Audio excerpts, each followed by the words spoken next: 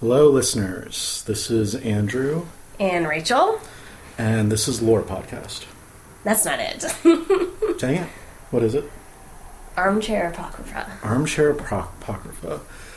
This is the podcast where armchair experts tell possibly true, possibly fake stories. The only rule is that you can't talk about anything that you've studied. So I was an English major. I can't talk about literature. Rachel was a communications major. Can't talk about communicating, etc., etc. Can you communicate at all? Nope. I'm just going to do this all through mind. Everyone just read my mind. Through, what's it, interpretive dance? Yeah. Sounds good. You don't want to see my interpretive dance. Awesome. So, this is going to come out the weekend after Halloween. I thought about doing something Halloween-y, and then I thought, no, because it's going to come out after Halloween, and we're already over that. People are already on to the next holiday, so I decided to go away from Halloween. Yeah. Although I'm almost kind of regretting that decision right now. Next Halloween. We'll have a special next Halloween. Yeah. We'll be better prepared. Yeah. I was originally going to do the Battle of Cable Street. I'm reading Mark Bray's Antifa, the Anti-Fascist Handbook, and it does a history of anti-fascist actions from the 1920s up until today. Oh, cool. And one of the events that he talks about is the Battle of Cable Street, and he probably spends like 2 pages on it. So I really want to do some research and bring that up next time. But for this week... That's what it's going to be about. For this week, I'm going to do something a little bit more Halloween-y. Yes. At least someone is. The Jersey Devil or the Leeds Devil. Have you heard of it? No. No. It goes by either way? Yeah. So the original name was the Leeds Devil because the family name was Leeds. Okay. But it's actually in the Pine Barrens of southern New Jersey. And the only reason that I thought of it, because I usually don't think about the Jersey Devil at all, was because of the movie The Last Broadcast, which I watched as part of my Halloween month-long movie marathon. The Last Broadcast? The Last Broadcast. It was a precursor to what's the one where they're in the woods? The Blair Witch Project? Yes. Oh. It's like a prequel? No, it was it's kind of like documentary style. And it came out before the Blair Witch Project. Oh, okay. And so a lot of people kind of see it as like a precursor. Oh, okay. Even though I'm not sure the people who made the Blair Witch Project ever saw it. Okay. But the film revolves around this myth of the Jersey Devil, which is a kangaroo-like creature with the head of a goat, leathery bat-like wings, horns, small arms with clawed hands, cloven hooves, and a forked tail. That's a very scary-looking creature. That's absolutely terrifying. Right? And so the original folklore goes that the mother Leeds, I think her name is Deborah Leeds. Deborah. She had 12 children. Oh my God. Birth control is great, guys. I couldn't even imagine giving birth to 12. Were any of them twins? No. They were Quakers, so it was part of their religion. But according to folklore, she had 12 children, and she cursed her unborn 13th child because... It was the 13th one? It was the 13th one. And then on the night that it was born as a normal human child. But then as they were standing over it, it morphed into this creature that... the head of a goat? Yes, the head of a goat, the bat-like wings, the cloven hooves, and the forked tail. And it killed the midwife and then ran into the woods. Oh my gosh. And there are variations on this. If you when was this? This was the late 1800s. Okay. No, 1860s, I think.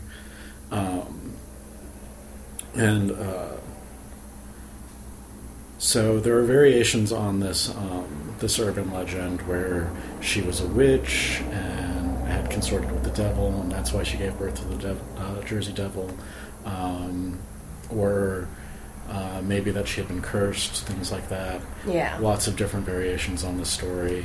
But the end result is this creature who lives in Jersey Pine Barrens in southern New Jersey, and it's still being cited today. There were recorded hoaxes in the early 1900s, 1908. There were recorded hoaxes where people would put cloven footprints in the sand so that people would find them, or they would get a kangaroo and claim that it was the Jersey Devil, things like that. Anything to make a buck. There's actually a theory from a guy named Regal, which you can read about on Wikipedia. He believes that the Leeds family owned historically the Leeds family owned an almanac that was in competition with the Poor Richard's Almanac. And so on this almanac they had a picture of their family seal, which the picture contained a wyvern, which for those of you that don't know is a mythological dragon-type creature that only has 2 legs. And so a lot of people think that maybe the image of the Leeds Devil comes from this family seal that was on their almanac. And who did Poor Richard's Almanac?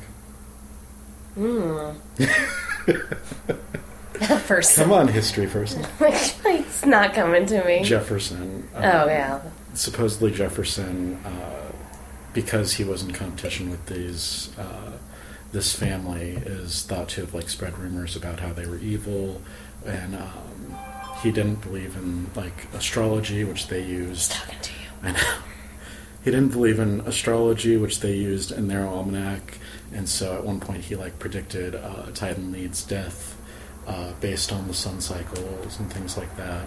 And so it was really nasty, really, what's a good word for it? Malicious. I like that word. Malicious relationship. Mm-hmm. And so a lot of people think that, or not a lot of people, this researcher, Regal, he believes that maybe this image of the wyvern on the front of their almanac, combined with the rumors started by Poor Richard, the original Poor Richard, possibly that's why the family was given this role within this urban legend. The family also feuded with the Quakers a lot, and so they would have been excommunicated by the Quakers, and another malicious relationship. And so it might have been that they were just not a very well-liked family. That's very plausible. And so people just attributed this malicious folklore to them. Yeah. That's crazy. Yeah. So what is your story for this week? Okay. Doesn't have anything to do with Halloween. That's okay. I wanted to do something with astronomy, because Yeah. I love astronomy. And then I was researching all this stuff about black holes, because I find them very fascinating. Oh, yeah. But then I got into kind of a black hole myself, and I just couldn't find a way to come up with anything to make it sound fun. Mm-hmm. But maybe one day I'll try and do black holes, so I'm not doing that. Okay. So I decided to just focus on an astronomist. And I was thinking about lesser known astronomers, so of course I looked up female astronomers because they're always forgotten about. So I decided to choose a woman. And the person I went with is Caroline Herschel. Don't know if you've ever heard of her. I've never heard of her. It's all right. Neither had I before I started this research. She was born March 16th, 1750 in Hanover, Germany. Yeah. She was the 5th of 6 children who survived more than a few years. Again, so people, birth control. the baby in the family. When Carolyn was 10, she got typhus, and it severely stunted her growth. She was only 4'3". She was tiny, yes. Also, her left eye was damaged due to typhus, so she had a lot of vision problems. Her family, particularly her mother, thought she would never marry and become an old maid due to her being so unappealing, I guess. Her disfigurement, because that's what a lady's good for, is marriage back then. So Carolyn's mother decided that she should train to become a house servant, because that's the only thing that she would be good for. I know. I see you rolling your eyes. But some time passes. I don't really know how much time passes, but basically one of her brothers, his name was William, and he devised this is how the article states it, I love it. He devised a scheme to liberate his sister from her Hanoverian servitude, which I thought was pretty cool. So this guy basically saves her life, and you'll discover that. So this is William Herschel. Does that name ring a bell at all to you? No. Okay, that's all right. He's also an astronomist, and we'll get to that. So basically, William was living in England for a couple years. He was a musician who played instruments and sang for churches, because I guess that's where all the concerts were back in the day. He proposed that Caroline join him in Bath to see whether she could be trained as a singer and assist him with his concerts. So and apparently they said the mother reluctantly was like, fine, whatever, bring her back in a couple of years when she, doesn't, when it fails and she needs to come and be a servant or whatever. But while in England, her brother educated her because she wasn't really being educated. She was given 2 or 3 singing lessons every day, and she was learning English and arithmetic and some dancing lessons. And soon she actually began singing 5 nights a week as a lead soprano, and actually could have had a really good career as a singer if it weren't for her brother William. Because William had kind of lost his interest in singing and was growing more passionate with his astronomy. And when you're an astronomer, apparently you need someone to write down your findings. And so he kind of asked Caroline to do it. And she was basically like, I can't say no, this is what I've literally been taught my whole life, was to say yes to people. Right. But what's really cool is that he even built Caroline his own telescope. Nice. He built telescopes, and he also built one for her as well. And so her job was to polish these telescopes, copy records of his findings, and actually helped him with the calculations. So she knew how to do calculations and everything. So in 1781, William Herschel made the biggest discovery of his life. He discovered the planet Uranus. Yeah. Nice. He actually thought that Uranus was a comet, but after discovering that it orbits, found that it was probably a planet, and talked with other people and like, yeah, this is a planet. So that was kind of cool. Yeah. This is the first planet, and now I'm going to go a little more fun facts about planets, because I also find them very fascinating too. This is the first planet that was discovered that cannot be seen with the naked eye. And it's the first one that isn't named after a Roman god. And so, of course, of all the planets, the name Uranus, that's one that gets made of so much. So I had to look up how did it get the name Uranus. Uh-huh. Well, William did name the planet Gregorian, I think it's called Gregorian star, not Georgian star, but it's supposed to be named after King George III. Right. However, everyone outside of England hated that name because no one really likes England. Because fucking. So everyone else called it Herschel until they found an answer, and apparently an astronomer named Johann Bode named it after the ancient Greek god of the sky, Uranus. I think we should go back to calling it Herschel. I think so too. I like planet Herschel. Yeah. I like the name Herschel. And then everyone just call it Hershey or something, so they won't remember it's Herschel. Apparently he said that Saturn was the father of Jupiter. The new planet should be named for the father of Saturn. I don't know why he switched to Greek, but whatever. Didn't really answer that. William does credit Caroline for helping him with the discovery of Uranus. He was always gave her credit where credit was due. Good. So during this time, though, Caroline was kind of torn between singing and astronomy. At first, she cared little for astronomy. But after a while, she became just as infatuated as her brother was. I'm pretty sure if you kind of find something interesting and then you do it over and over, all day, every day, and then you get really into it. Yeah. So I can see that. Getting into the zone. Yeah, exactly. She knew how to do the calculations. She knew what to look for. She probably was like, oh, I'm good at this too. Yeah. She chose to leave singing altogether and join William in helping him studying astronomy. So as I mentioned before, when William did discover Uranus, he of course became an overnight sensation. And basically he was hired by King George III as a court astronomer and as a paid position. And eventually, it was a couple years later, not at the same time, Caroline was paid by King George III as William's assistant, quote-unquote, a total of £50 a year. That is the equivalent to 5,700 pounds today. Wow. So, I mean, not a living wage, but I thought it was really cool. This actually made Caroline the first woman in England with a government position. And the first woman ever recorded to be paid for her work in astronomy in 1787. She's getting it. I know. This little 4'3" lady's getting it. And this was actually the first time Caroline ever received money on her own, so it was probably the first time she ever really felt independent. Sorry.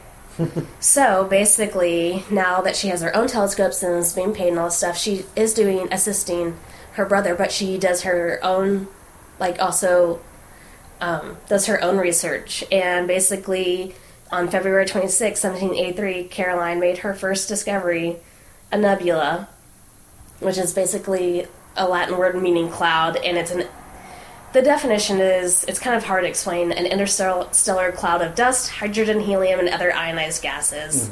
Mm-hmm. They have the nickname stellar nurseries because that's where stars are born, usually. Yeah.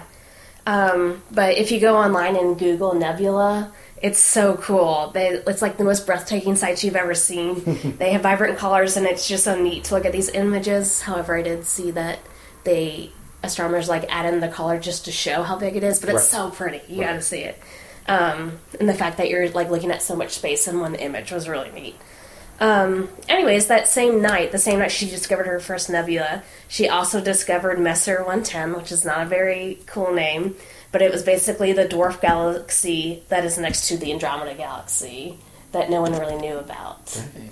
I know. Two things in one night. And then on August 1st, 1786, she is credited as the first woman to discover a comet.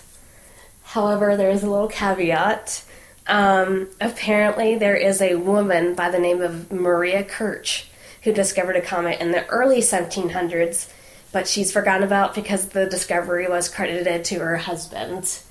Apparently, the husband later said in life, actually, it was her that discovered it, and they think that no one would believe her or something and all that stuff.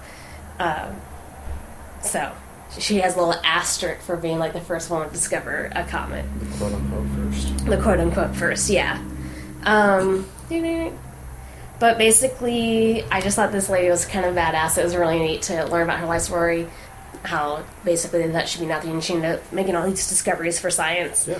In her lifetime, she discovered 8 comets and 14 nebula. And this does not include all the nocturnal calculations as well as cataloging stars that she did to record what's in the universe. And then it doesn't really talk much about her life. When her brother passed away, she kind of moved back and would still do a little bit of research, more cataloging and things like that than just looking at the stars. Right. And she passed away peacefully in her sleep in 1848 at the freaking age of 97. Dang. So she lived a very long life. Very long life. I don't ever want to be that old. That's pretty old. And if she was 4'3", can you imagine how tall she'd be at 90? She'd be 3'8". And then at the end, I just have a couple of fun facts about comets because I like looking up about comets. Okay. Sometimes they're referred to as dirty snowballs, which I hate, or cosmic snowballs, which I think is a lot better. I like cosmic snowballs. Yeah. They develop a halo when they move close to the sun. There are over 3,000 currently known comets, but scientists believe there can be up to 1 billion comets in our solar system alone, which doesn't surprise me too much. A great comet is one that is bright enough to be visible from Earth with the naked eye. And a great comet happens about every 10 years. Okay. The last one was Comet Lovejoy in 2011, and I tried looking up to see when the most recent one was going to be, but I could not find it. But they do give on this one website gave a list of all the last great comets in the last couple hundred years. and there's like one in 2010, one in 2011, but then like the last one was 96, 97. It's like 2 at a time, and then like 10 or 20 years pass, but you know, one's on one side of the world, the other's on another side of the world. And I can't remember they said Comet Lovejoy was, but I mean, maybe we'll be due for one soon. Maybe. In a couple of years, 2021-ish. If you're an astronomer or an astronomist, let us know. Yeah, send us an email. Tell us when the next great comet is going to be. And we'll make a special podcast for it. So that's Caroline Herschel. Nice. I told Andrew this before, but I'm going to try and not do a person next time. I'm going to do an event or a story that involves multiple people. Right. And it won't be about black holes. I need to still take another break from that. I was like, I got so deep into that thing. I literally almost fell into a black hole. I was like, it's oh my gosh. going to be our longest podcast ever. Well, I wanted to make it so that it didn't sound like I was teaching a class. Right. And make sure I knew what I was saying. Right. But I'll get there eventually. So. Cool. That was just fun learning about her. I thought she was really neat. So, what do we have to plug for this week? Our email. Right now, my email is connected to the site. We should probably set up a Gmail for the podcast itself, but you can reach me at Andrew, ANDREW, .Massie, MASSIE, @live.com. What else? Your Twitter. My Twitter, AWM Writes, AWM WRITES. Is it because you write? No. Totally different. I actually hate writing. Shut up. I'm not doing Nano this month at all. Do you have a Twitter, Instagram, or anything? I do, but it's private right now. Okay. I'll find a way to make it not private. Cool. I don't even know the name. I'll get to it. What else? Website. Very important. It's a fun website. It is a very fun website. As nice as we could make it for free. It's Absinthe, ABSINTHE, activismarts.wordpress.com. We've got pictures, we've got a blog, we've got biographies, we've got the podcast. As always, my book is for sale, and we'll have links to my short stories, one of which is brand new, just went up. Read it. Go read it. We don't have any kind of monetization or anything like that, so no. Just enjoy everything for free. Yeah. Twitter, email, website. Is that all? That's good for me. All right. Well, in that case, we'll let you guys go, and we hope to see you again next time. Yeah. Signing off.